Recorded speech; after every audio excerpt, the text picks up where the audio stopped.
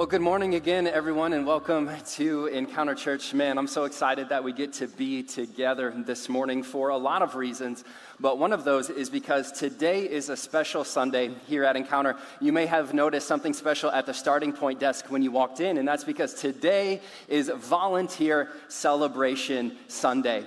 And so we just wanted to take a morning, some time and space to honor, to recognize, and to celebrate all of the amazing volunteers that serve here at Encounter Church. So if you could do me a favor, if you currently serve on one of our volunteer teams, whether that's worship, guest experience, next gen groups, lead team, mission, like there's so many of them, the list goes on. If you currently serve in one of our volunteer ministries, could you do me a favor? Could you go ahead and stand for just a moment? Fulton Heights 2, both locations. Go ahead and stand.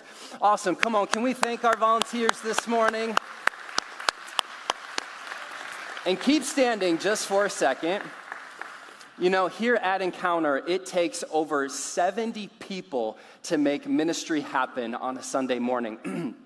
And we know that ministry here doesn't just happen on a Sunday. It happens throughout the week and throughout the year. And there's many more of you who are plugged into serving, and you're joining in the effort to bring people far from God to new life in Christ. And so for all of those who are serving, thank you. Thank you for your time. Thank you for using your gifts and your talents to serve one another, to serve this community. Listen, Encounter Church, this thing does not happen without you saying, yes, I'll be part of it. So thank you for serving. Come on, can we give it up for them one more time? Thank you, guys. You can go ahead and have a seat. And as a way just to make it a bit special, at the end of worship today, you can stop by the starting point desk. We have some tropical ice cream for you. And also, you can pick up one of these cards, and on the back, you can write a thank you note and hand it to a volunteer. So we got some ice cream after, and listen, because you know that, I know that I have to preach a little bit faster this morning. And if you're watching online, you got 30 minutes to get here to get some as well. So last month was a big month for my wife and I as we celebrated 6 years of marriage together. Can you believe that? 6 years? Yes. She's put up with me for that long. She definitely deserves that hand clap. But I remember the day that we got engaged. It was August 12th, 2016. And I've shared a little bit of this story with Fulton Heights, but I'm going to fill it out just a little bit more. I remember that day. It was wonderful. She said yes. And after that day, we started this wonderful, peaceful, no confrontation, relaxed process called wedding planning. Just kidding. But it was good. It was good, right? And we had a beautiful wedding. It was an amazing day. For our honeymoon, we went to the great state of Wisconsin, which I've heard of no one doing. But the cabin was free and we were broke, so we had no other choice. When we got back from our honeymoon, we moved into our 800 square foot apartment. It was one of those apartments where when you invite someone in and you would give them a tour, you'd be like, okay, stand here, now look left. Okay, look right. There it is. Isn't it awesome? Right? But we didn't care. It was 800 square foot, but it was ours. It was our first apartment. And in the first couple of months, we didn't know if we wanted to try to have kids right away. So we're like, let's start with a dog and see how that goes. And so we got Cooper. I should have grabbed a photo of him, but I didn't this morning. I'll check that next time. I was working for a global business here in Grand Rapids. Great salary, great benefits.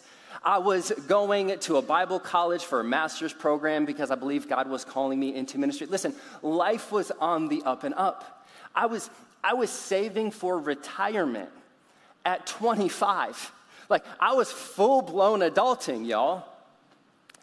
But how many of us know that life, it's not like this, is it? How many of us know and have experienced that life is more like this? The company that I worked for had a history of downsizing during seasons of economic hardship. And we found ourselves in one of those seasons. And so I'll never forget the day, January 25th, 2018. I walked into a meeting with both of my bosses and a representative from HR where they informed me that while they loved having me on the team, my position was being terminated effective immediately.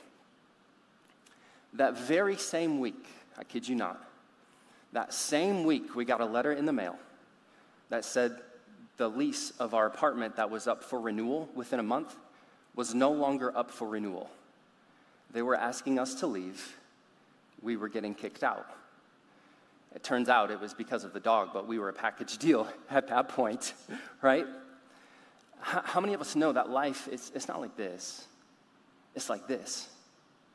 And perhaps in that season and in that moment, losing my job and getting kicked out of our apartment, while those were challenging things, those can be replaced.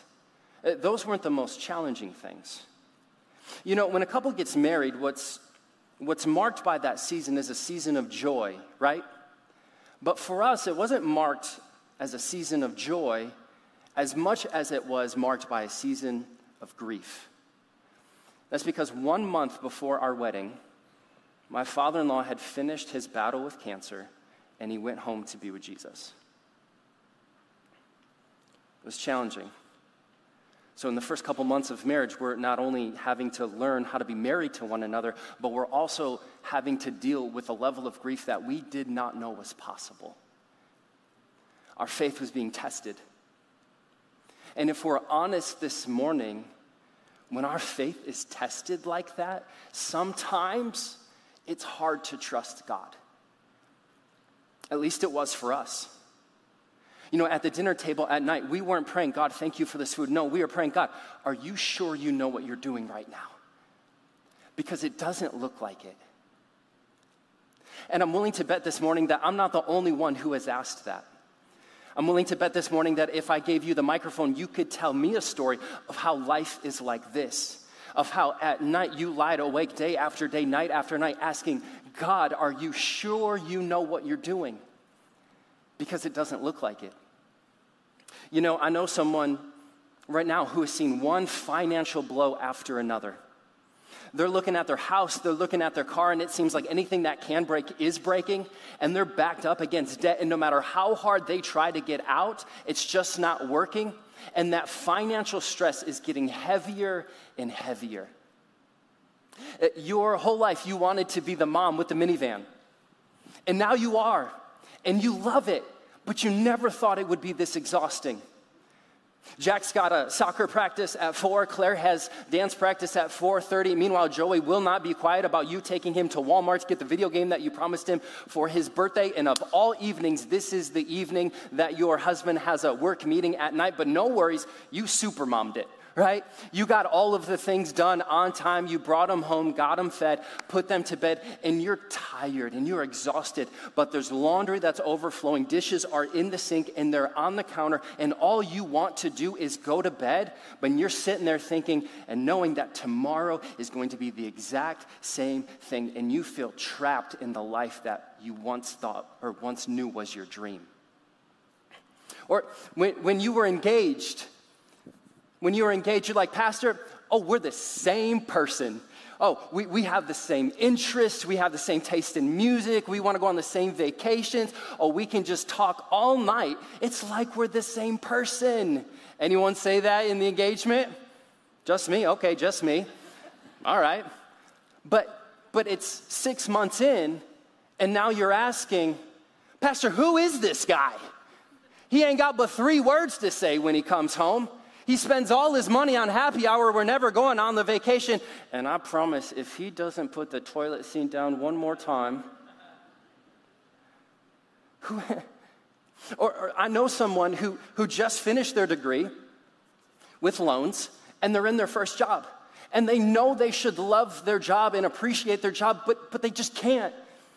It's hard for them. They're sitting at their desk on Monday morning, and they know they should be excited about the week ahead, but they're dreading it, thinking, how am I going to do this every single day? How am I going to do this each and every single week? They're saying, God, I prayed about this, and I thought this is what you said yes to. I thought this is the job you wanted me to take. And they're sitting there, and they're saying, God, are you sure you know what you're doing? Because it doesn't look like it. As it turns out, we're not the only ones who have asked that question. It turns out we're not the only ones whose faith has been tested. There's a hero in the Old Testament, like a big hero. And before he receives the title of hero, he asks a version of that question, not once, not twice, but 3 times. It's the story of Moses. And we find his story in Exodus chapter 3 into chapter 4. And as we get ready to dive in, let me just bring you up to speed with what's happened. So God's people, the Israelites, they find themselves in a famine. And so they go to Egypt because Egypt is their best chance at food. And while they're in Egypt, the king there, Pharaoh, he decides to make the Israelites his slaves. And so now the Israelites have experienced over 400 years of bondage and slavery. And God comes to a guy named Moses and he says, Moses, I've seen the misery of my people. It's time to go get them. And we pick up the story here in chapter 3, starting in verse 7. It says this, the Lord said, I have indeed seen the misery of my people in Egypt. I've heard them crying out because of their slave drivers, and I am concerned about their suffering. So I have come down to rescue them from the hand of the Egyptians and bring them up out of that land into a good and spacious land, a land flowing with milk and honey, the home of the Canaanites, the Hittites, the Amorites, the Perizzites, the Hivites, and the Jebusites. It's a complicated list right there. Verse 9, and now the cry of the Israelites has reached me, and I have seen the way the Egyptians are oppressing them, so now go. I'm sending you to Pharaoh to bring my people, the Israelites, out of Egypt. And here's where we see Moses question God for the first time. But Moses said, God, who am I that I should go to Pharaoh and bring the Israelites out of Egypt? You know, sometimes I think we hesitate to trust God because instead of focusing on who God is, we focus on who we're not. Moses says, who am I? If this is a new story for you, let me add just a little bit of history and context. Moses is born at a time when Pharaoh gives an order to kill all of the newborn Hebrew boys. Right? Pharaoh wants to control the population of Israel. And so Moses' mom, she has him, and she hides him in her home for about 3 months. And after she can hide him no longer, she does something that I can't even imagine doing as a parent. She places her son in a basket, and she puts him on the banks of the Nile River. And it's no coincidence that on that day, Pharaoh's daughter just so happens to be bathing in that river. And the text says that she sees the boy, she feels sorry for him, and she takes him as her son. She takes him as her son. And the text kind of skips over his childhood, but we know that Moses understands that while he grew up in the palace of Egypt, he understands that he's not an Egyptian. He fully understands that he's a Hebrew. And so one day Moses is out, he sees an Egyptian beating a Hebrew. And so he waits for that Egyptian to be alone, and Moses actually kills the Egyptian, hides him in the sand, thinks that he's good to go, but word gets out of what Moses has done, and now Pharaoh sends an army after Moses. Moses has to flee Egypt, and he goes to a place called Midian, where he gets married, settles down, has kids, and some scholars believe that 40 years goes by. When Moses is tending the flocks, he's in the routine of his day. After 40 years go by, God comes to him and says, Moses, I've seen the misery of my people. It's time to go get them. Moses is like, where are they at? Oh, they're in Egypt? Little history lesson for you, God. Do you remember what happened in Egypt? Do you remember that I kind of killed a man there? Do you remember that my face is on the wanted posters? Do you remember that Pharaoh sent his army after me? Do you remember what happened in Egypt and you want me to go back there? You're crazy. This is not a job for me, especially if it's in Egypt. And you know, sometimes I think we can maybe poke fun at Moses and his hesitancy to trust God. But sometimes, man, I'm the same way. Sometimes it's like if God comes to me and asks me to do something crazy like that, it's like I've got 1,000 excuses ready to tell God why that's not a good idea. Kyle, I want you to increase your giving to missions. God, do you see the inflation rates right now?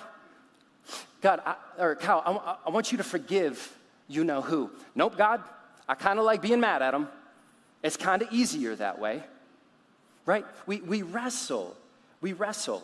So, but maybe for you, you are quick to trust. You are quick to surrender, quick to go when he says go, quick to stop when he says stop.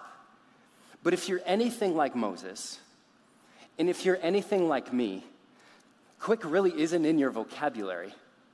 No, your vocabulary is more like that of a toddler who is just learning how to talk. Why? But why, God? No, God, you're not listening, but why? You know, maybe for you, your surrender is a bit slower and you have a few more whys to ask. And maybe that's just because your personality is more skeptical by nature. Maybe if you're honest, it's just because you're stubborn. Like, I know we got a lot of Dutch people in here. Y'all people are stubborn. I'm married into that. Y'all are stubborn. I'm going to pay for that later.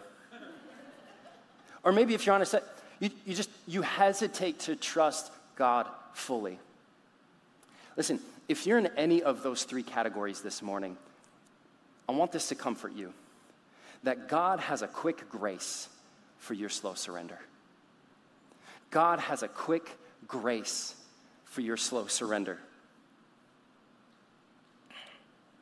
He did with Moses. Let's look at the text, verse 11. But Moses said to God, "Who am I that I should go to Pharaoh and bring the Israelites out of Egypt?" And God said, "I will be with you." You see, for some of us, that's all we need. All we need is for God to say, "I'll be with you," and we're ready to go and do the thing that God has asked us to do. But for others, we need a little bit more. We've got a few more whys to ask. And so does Moses. Verse 13. Moses said to God, "Suppose I go to the Israelites and say to them, 'The God of your fathers has sent me to you.' And they ask me, 'What is his name?' Then what shall I tell them?" God said to Moses, "I am who I am." Even after God tells Moses, "Look, I'll be with you. I'll be with you." Moses, he's still not sure. He's still hesitant to surrender. His trust isn't fully there. And the question that he's asking is really the question of authority, isn't it? He's saying, "God, under whose authority am I going to do the thing that you've asked me to do?" Because when crap hits the fan, and let's be honest, that happens in life, seems like every single day, when there's challenges, when there's difficulty, I want to know who's in my corner so I can go to for help. Under whose authority are you asking me to go? So when they ask, "Who sent you?" what do I tell them? What does God say? He says, "I am who I am." Now, I got to be honest, when I was newer to Scripture and I read that for the first time, I had no idea what he was talking about. Like, I thought it was a typo. I thought I had a bad Bible. That just didn't make any sense to me. But as you begin to dig in and do a word study of who God is revealing himself to be, what we find there is he's revealing himself in the personal name of Yahweh. We talked a little bit about it last week. And in this revealing of his name, we see his character. We get to know his personality, his strengths, who he is, what he's capable of. In Yahweh, it's his personal name. He's saying, "I'm not just a God. I am the God of Abraham, the God of Isaac, and the God of Jacob. I'm the God who delights in being with his people." And Moses, that is who is giving you the authority to do what I'm asking you to do. So as Moses is wrestling with this, one might think that as Moses receives this from God, as Moses contemplates, he says, if that's the God who's telling me to do this, if it's the I am, the one who's all-knowing, all-powerful, all-capable, if it's the one who holds the world in the palm of his hand and nothing happens without him knowing, if that's who's in my corner, well, I'll go and do the thing. But Moses just isn't there yet. the rest of chapter 3 and into chapter 4, we're not going to read it, but God and Moses are wrestling. His faith is being tested. And God says, Moses, I'll even perform miracles through you so that you know that I'm with you and so that they know that I'm with you. He says, listen, Moses, I'll even turn your staff to a snake. No thanks, God. Don't like snakes. And he says, listen, I'll even turn the Nile River to blood, and I'll prove that I will be with you. But Moses is hesitant to trust. He's hesitant to surrender. And the conversation reaches a turning point in chapter 4, verse 10. Here's what it says. Moses said to the Lord, pardon your servant. Pardon your servant, Lord. I have never been eloquent, neither in the past nor since you have spoken to your servant. I am slow in speech and tongue. The Lord said to him, who gave human beings their mouths? Who makes them deaf or mute? Who gives them sight or makes them blind? Is it not I, the Lord? Now go. I will help you speak and will teach you what to say. But in Moses' slow to surrender, in his slowness to fully trust God, he says this in verse 13. Moses said, pardon your servant, Lord. Please, send someone else. Have you ever been there? God, I can't do that. I don't have the right education. I don't come from the right family. I don't have the right experience. God, I'm not the right one for the job. Please, pick someone else. You see, Moses, he looks at the task at hand, and he looks at himself in the mirror, and he says, that guy's not good enough. Moses says, God, you want me to go back into Egypt and tell over 600,000 Israelites that now is just magically the time for them to leave what they've only known over 400 years of bondage and slavery. You want me to go back to Egypt, also where I'm wanted for murder. You want me to go back in there and be that kind of leader? God, I can't even talk normal. How do you want me to be that kind of leader? And isn't he asking a question that we've all asked at one point in our lives? God, are you sure you know what you're doing? Because it doesn't look like it. Moses says, God, if I'm your plan A, you're a bad planner. But look what happens next. I get excited about this part. Look what God is setting up for Moses and setting up for you and I. Let's check it out. Verse 14.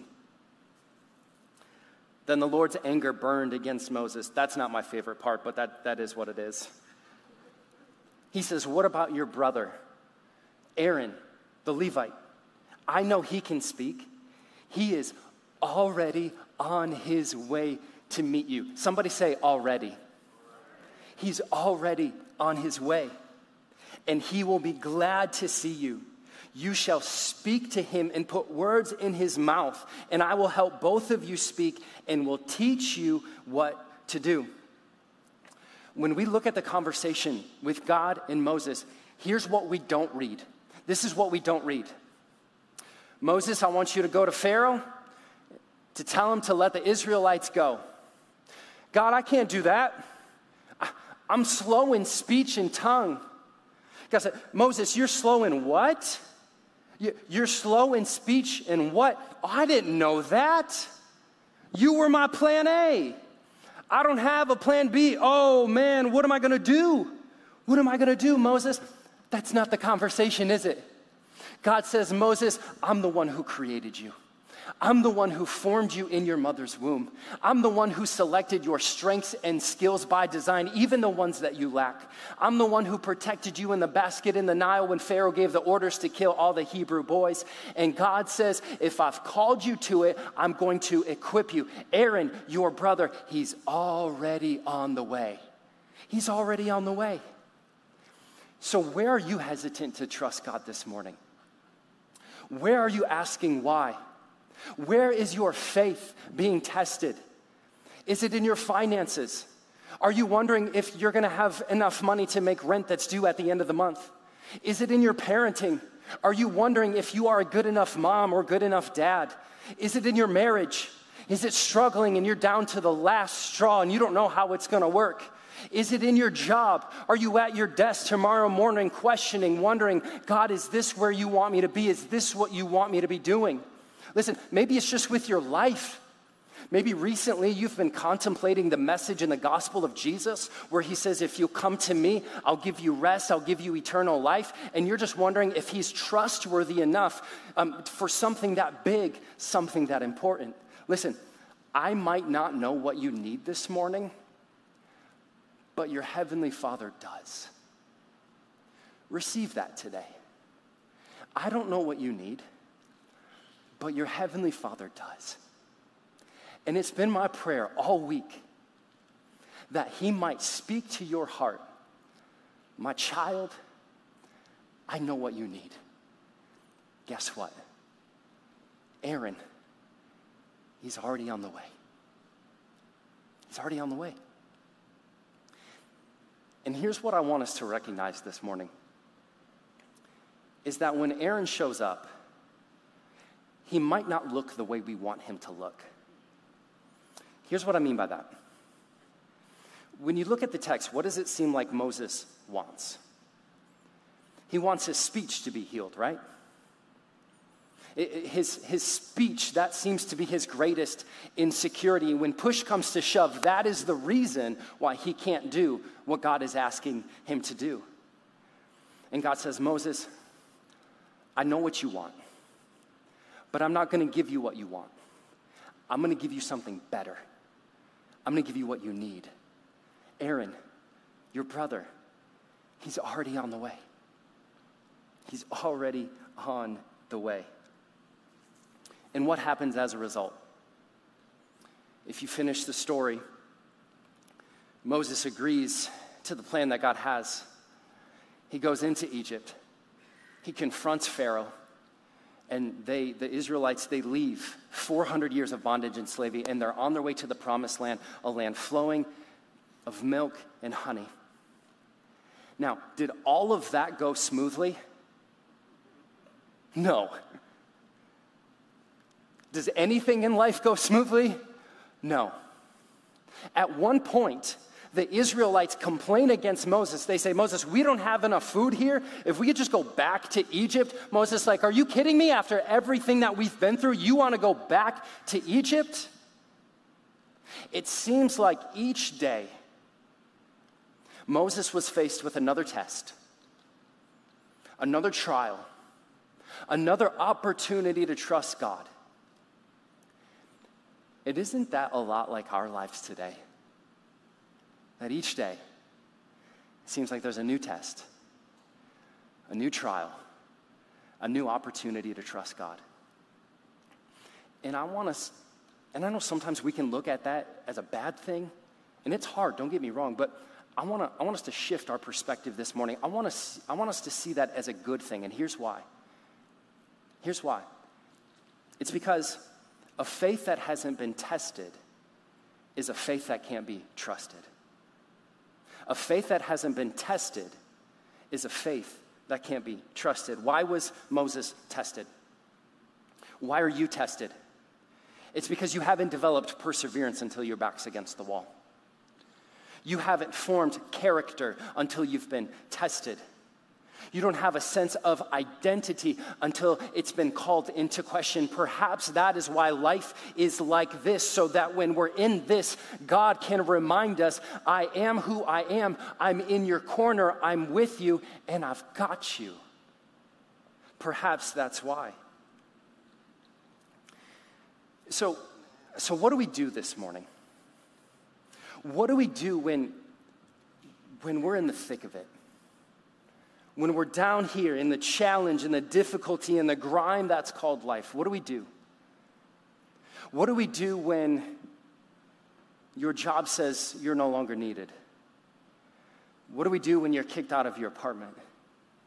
What do you do when you lie awake at night saying, God, are you sure you know what you're doing? Because it just doesn't seem like it. There's an interesting story in Mark's gospel. It's only 5 verses long. There's a blind man, and he goes up to Jesus because he wants to be healed. And before you read the end of the story, you might think that Jesus will lay his hands on him, pray for him, and he'll be healed. Or Jesus will say, it's done, and it's done. I mean, Jesus has performed miracles like this before. But that's not what he does. In fact, he does something that is so bizarre. Jesus actually spits in the man's face, and then he lays his hands on him. And he says, can you see? Today's volunteer celebration Sunday, we're going to have a new volunteer team called the Healing Spitters. And so if you want to sign up for that, we'll have sign-ups in the back. Dirk's not, he's on vacation. Dirk, that's what you get when you're on vacation. But the man with spit in his face, he says, I see people, but they look like trees. And listen, I'm no eye doctor, but if you can't tell the difference between a person and a tree, you can't see, can you? No. Did Jesus just try to perform a miracle and it didn't work? That man with spit in his eyes must be thinking, God, are you sure you know what you're doing? Because it literally doesn't look like it. And then Mark records 2 words that happen next that quite honestly just changed my life. And maybe yours too. He says, once more. Let's read it. He says, once more. Jesus put his hands on the man's eyes. Then his eyes were opened. His sight was restored, and he saw everything clearly. So what do you do when you're in the thick of this? Yesterday you were here, but life just has a way of sometimes bringing us here. In the wrestling, in the struggle, in the trial, in the testing, what do? We remind ourselves that he's a once more God. He's a God that says, I am who I am, and I'm in your corner, and I'm on your team. And I know it might seem that I'm silent right now as your faith is being tested and as you're in the trial, but I'm a once more God. And I'm going to show up again and again and again. And I'm going to remind you that I'm with you and that I'm for you and that nothing can separate us. In my love for you, we remind ourselves that he's a once more God. He was for Moses. When Moses says, I'm not a good leader. I can't do this. I've got a speech problem. God says, Moses, if you will trust me, if you will lean into me, if you will come to me, I will show my power through you in ways that you never thought was possible. And if he did it for Moses, I believe that he can do it for you and I this morning, Encounter. I believe he's a once more God. Can we stand this morning as we get ready to close and wrap up? Here's what I want to do as we close our time, Fulton Heights as well. This morning you would say, Kyle, this message was for me. If I'm honest, I'm in the thick of it. I'm in the wrestling. I'm in the challenge. I'm in the depths of life. And I trust God, but sometimes I'm not so sure about it. It's hard. If that's you this morning and you would also say, my prayer, whether I knew it or not, my prayer is, God, remind me that you're trustworthy. If that's your prayer today, you would say, God, remind me that you are trustworthy. On the count of 3, I just want you to go ahead and slip up your hand. Fulton Heights, this is for you as well. Ready? 1, 2, 3. If that's you this morning, just go ahead and slip up your hand. God, remind me that you are a trustworthy God. Jesus, thank you so much for allowing us to be together today. Thank you so much for the story of Moses, where we are reminded that you have a quick grace for our slow surrender. That even in the moments when we're wrestling, when we're challenged, when our faith is being tested, God, you are once more God, and you're in our corner, and you're with us. And God, through the story of Scripture and throughout history, you've proven to be trustworthy. But sometimes when we're in the thick of it, it's hard to trust you. It's hard. So Jesus, for my friends today who raised their hand, God, would you remind us that you're a trustworthy God? Would you remind us that you are a once more God? Jesus, we surrender to you. We give you all the honor and the glory and the thanks and praise. For it belongs to you and you only. In Jesus' name. And everybody said, amen. Come on, let's continue to sing.